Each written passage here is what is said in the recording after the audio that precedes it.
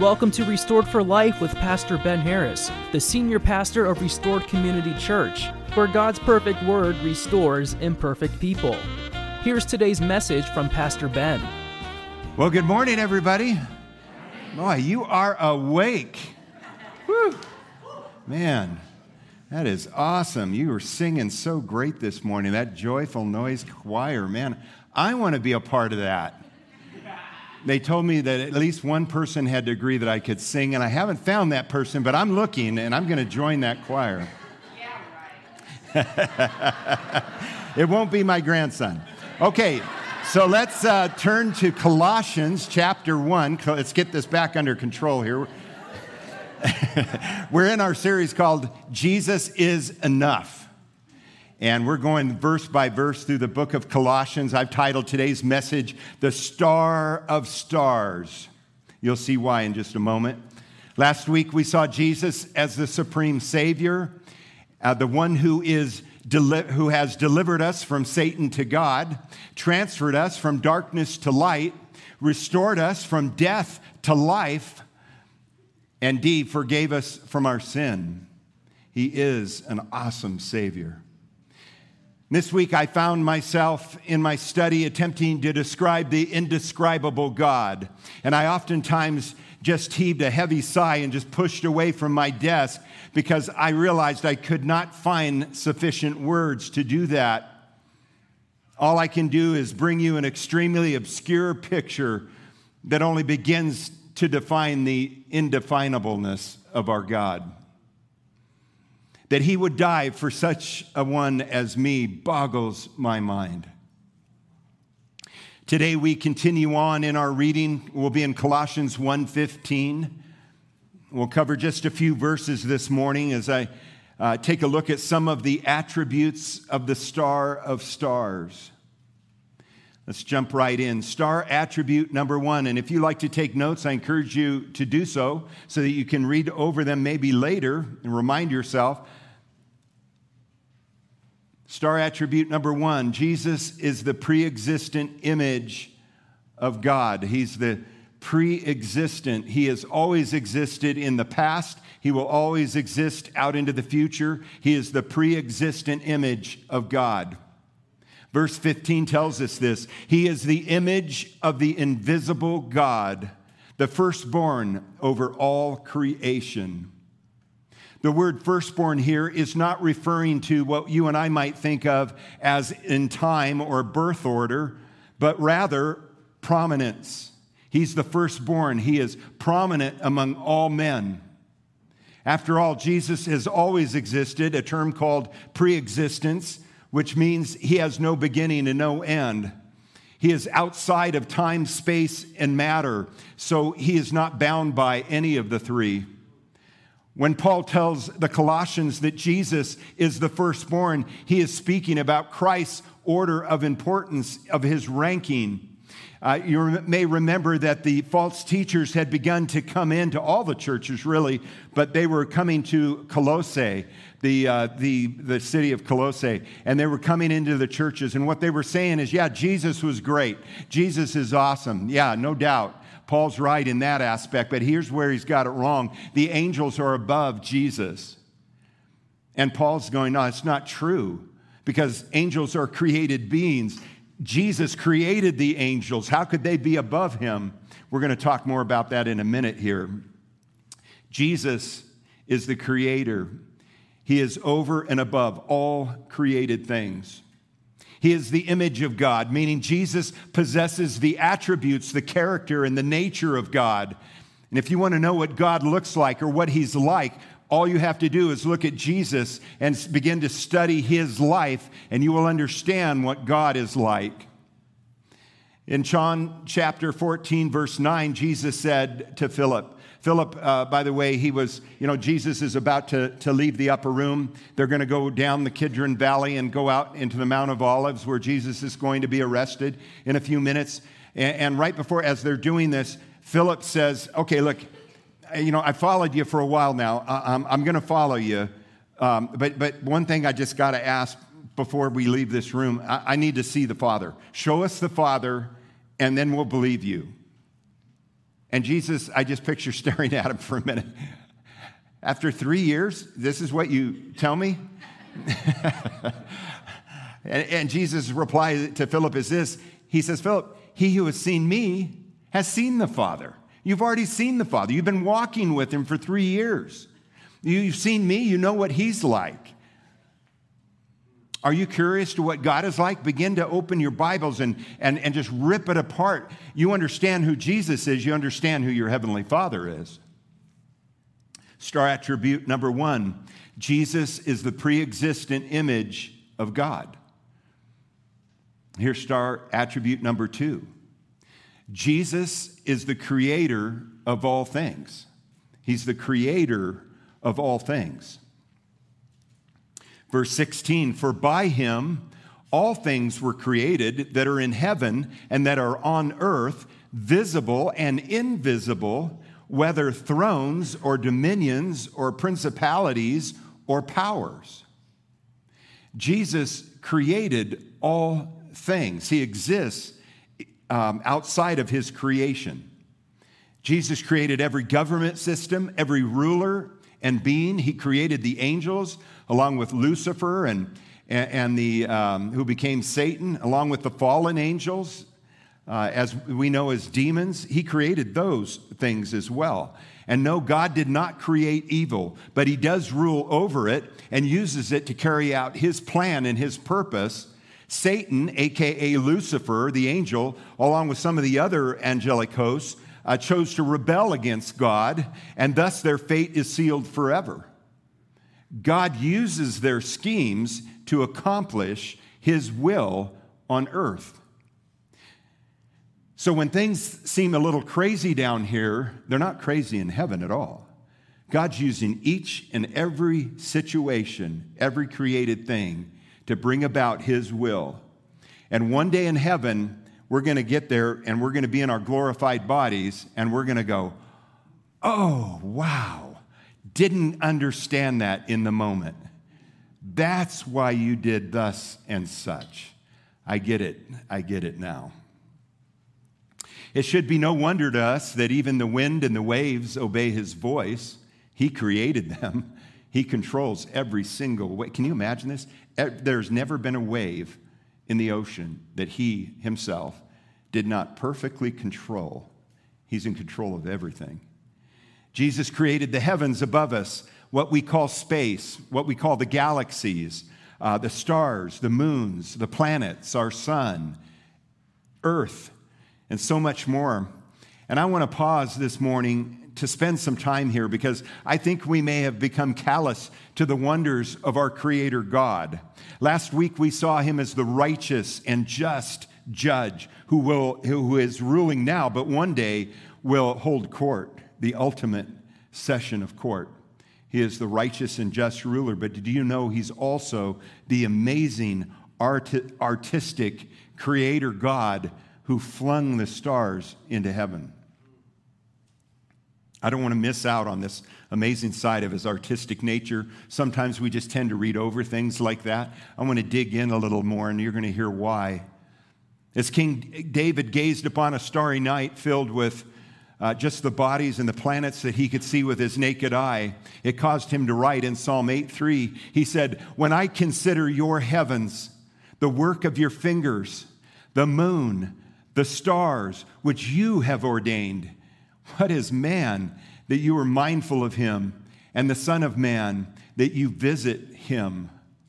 Dropping down to verse 9, O Lord, our Lord, how excellent is your name in all the earth.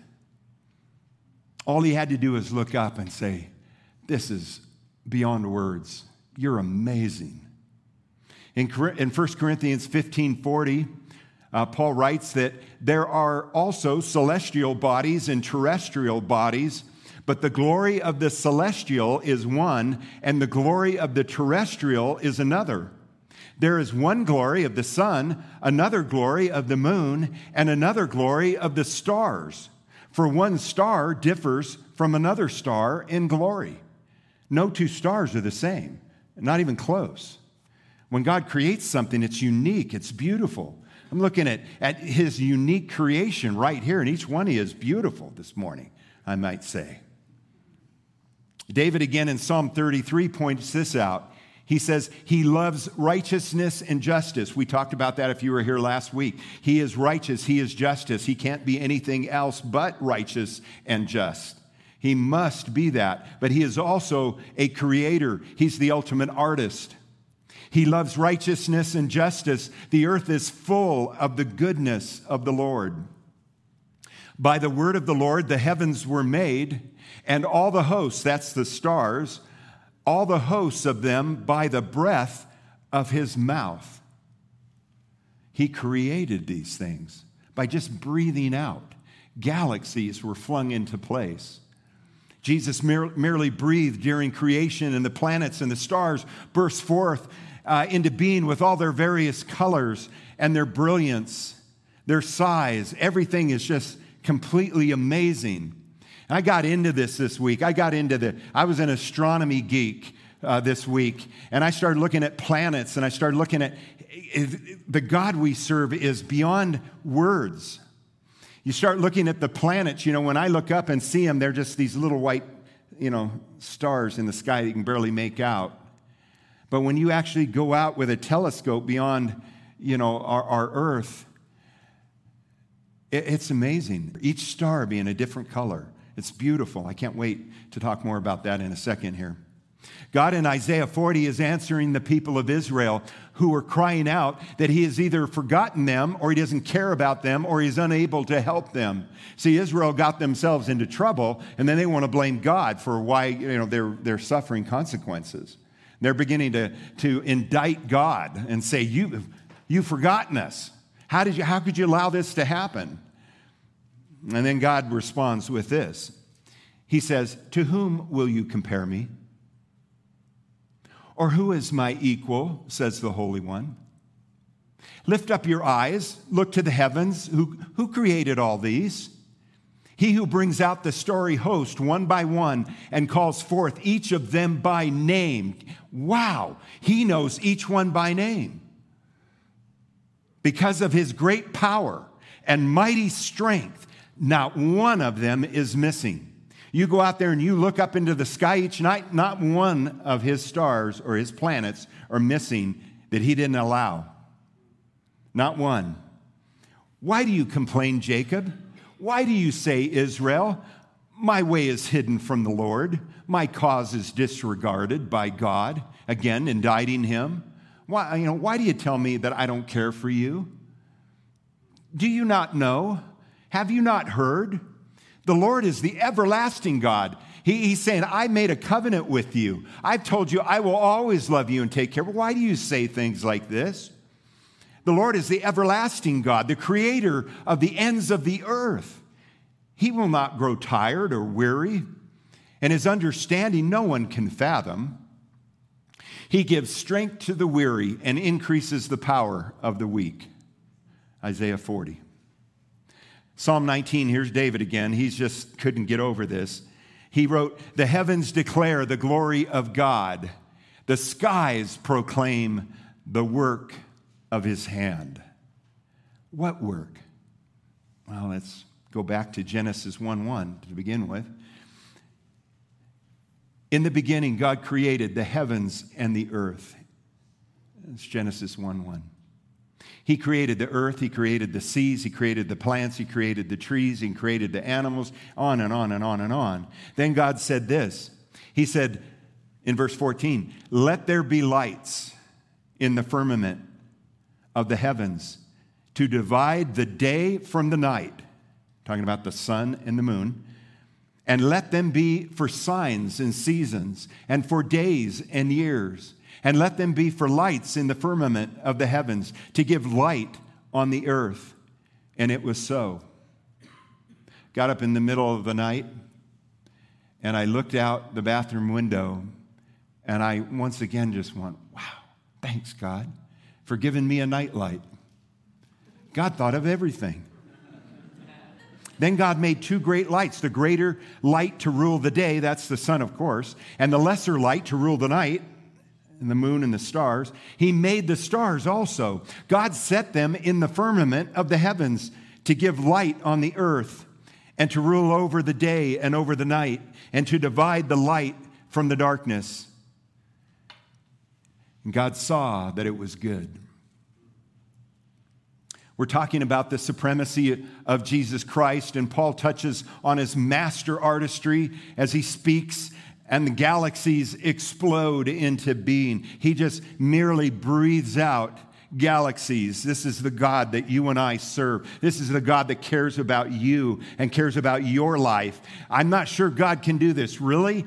God, the one that flung these into being, he's got you. He's got your back. Astronomers tell us that there are over 200 billion galaxies in the observable universe. Now, I have to say that because as telescopes get bigger and better, then we got to keep adding galaxies behind that because, oh, look at this. There's 201 galaxies. No, 202. And they just keep going as telescopes get bigger, as they observe different portions of the universe, which is so vast that I can't even explain it to you. But as they begin to do this or continue to do this, they're finding new galaxies all the time. So right now there's 200 billion known galaxies. 200 billion. Astronomers tell us that there are over 200 known galaxies, but now take a look just in our one little single galaxy all by itself. It's called the Milky Way. In our little galaxy here, there are over 300 billion stars. That's just 1/200 billionth of a universe. And there's 300 billion stars that astronomers are aware of. Our tiny solar system is located in what's called the Orion arm of the Milky Way galaxy. In fact, if you're looking at this right now, picture that as a piece of pie or a whole pie.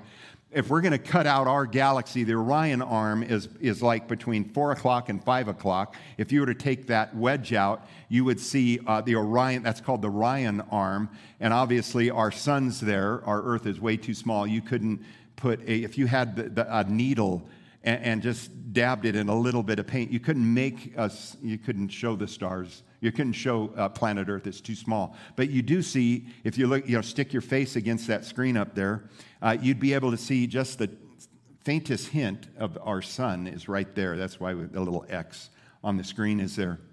It's made up of the 8 major planets: Mercury, Venus, Earth, Mars, Jupiter, Saturn, Neptune, and Uranus, along with the moons and the stardust that you see there. I mean, it's just jaw-dropping. It's beautiful. By the way, we had 9 planets for decades. When I was growing up, there was 9 planets. But in 2006, scientists kicked out Pluto. And a lot of Pluto people are very upset about that. They downgraded it to a dwarf planet. And now they say we have actually 8 planets in our solar system. Here's a picture that gives you the size and order from the sun to the planets in our little solar system. Joe Diffie tells us we're the 3rd rock from the sun. We're the 5th largest planet of the 8, the 5th largest. Now that sounds pretty good, but wait till you see this. It's very different than what I just described. The sun does not have a proper name, by the way. Did you know that? It's just the sun. Now, mankind never gave it a name. I mean, thousands of years go by, it's the sun.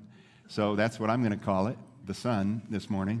In an attempt to get our minds around just how big our sun is, though, you can see that just a little piece of it there, it's gigantic. It's beyond words. Let me give you a comparison here. Scientists tell us that it takes 1.3 million Earths to fill up the inside of the sun, our sun. So if somehow you took now if you look, I find it helps to squint. And I can't see it from here. There it is. It's under the R, and it's the tiniest dot that you can make on a screen like that. But that's the Earth compared to the sun. 1.3 million Earths. If you could grind them all up in a gigantic cosmic grinder, and you ground up 1.3 million Earths, And then you took that big bucket and you poured it, it would fill the sun if it was hollow. So that's how big our sun is. 1.3 million times the size of our earth. So the sun must be the big dog in the universe, right? No, it's not. It's not even a freckle. While our sun may seem big to us, it's really just a big fish in a small pond. The biggest and brightest star in our little galaxy is called Arcturus. Now, Arcturus can hold, get this, 17,500 suns within it. So you would have to, as big as the sun is, I mean, our little Earth is a speck. If you ground up 17,500 suns, you could fill up Arcturus. That's how big it is. I don't think I can even imagine this. I think when we get to heaven, we're going to do a lot of things. But, at some point, I just want to go see this. I just want to go observe these things up close. Can you imagine getting to walk on Arcturus? That would be amazing. So Arcturus must be the big dog, right? Nope. It's a big fish in a small pond. Let me introduce you to Betelgeuse. Not Beetlejuice, that's a movie and a really weird one at that. I don't think I slept for 3 nights after I watched that. What was I thinking watching this thing? Anyway, I digress. Betelgeuse. It's gigantic. Betelgeuse is appropriately called a red supergiant star. Of course, that's a classification. It describes it pretty good. It could hold 1.6 billion of our suns inside of itself. 1.6 billion suns. Now, I did the math on this. That would be 1,400 trillion Earths you could stick inside of Betelgeuse. 1,400 trillion Earths. So Betelgeuse is definitely the big dog, right? Nope. It's just a medium fish in a big pond. Let me introduce you to the big dog. 9.3 billion of our suns would fit into Canis Majoris. Anyone speak Latin here? Anybody? My grandson does. Okay, grandson, what does Canis Majoris mean in English? The big dog, yeah, exactly. He's learning like 5 languages right now. The name Canis Majoris literally means big dog. Canis, canine, Majoris, majority, it's huge. The big dog, it definitely has the credentials to go along with it too. It's also classified as a super red giant star like that of Betelgeuse, but much larger. I mean, it makes Betelgeuse look tiny. So how many Earths can fit inside Canis Majoris? How many Earths? Well, here's the answer on the screen. I'd give it to you, but I don't have time right now. There it is. Yeah, I know what that is. That's math. I spent 15 minutes in math, and they told me it wasn't my subject. I don't even know how to say that, much less how to... Oh, wait a minute. A mathematician, professor came up to me last night after service, and he had a big smile. He's new to the church, and he goes, I have an answer for you. And I said, for what? Your math problem. Oh, good, because Siri can't help me. I don't know how to say those things. He said, here's the answer. He says, I've been on my computer, on my phone ever since you said that word. And I said, you're supposed to be listening to the sermon, not... But you can't help mathematicians, So he gets out and he's doing this and doing this. And he says, okay, you ready for this? And I said, shoot. He says, and let me get this right, 750 trillion 400 million and 40,000 Earths would fit inside Canis Majoris. I just know that's a whole lot. That grinding machine would break down long before it could ever fill Canis Majoris. Listen to Isaiah again now in view of what we've just talked about. Lift up your eyes, God says. Lift them up. We forget. We look around. We look down. We look inward. God says, will you just look up? Lift up your eyes and look to the heavens. Who created all these? He who brings out the starry hosts one by one and calls forth each of them by name. Restored for Life is a radio ministry brought to you by Restored Community Church. Visit restoredcommunitychurch.org to learn more about Pastor Ben Harris and for service times. Join Pastor Ben next time as we set out on a journey to discover the authentic life as Christ followers through obedience to His Word.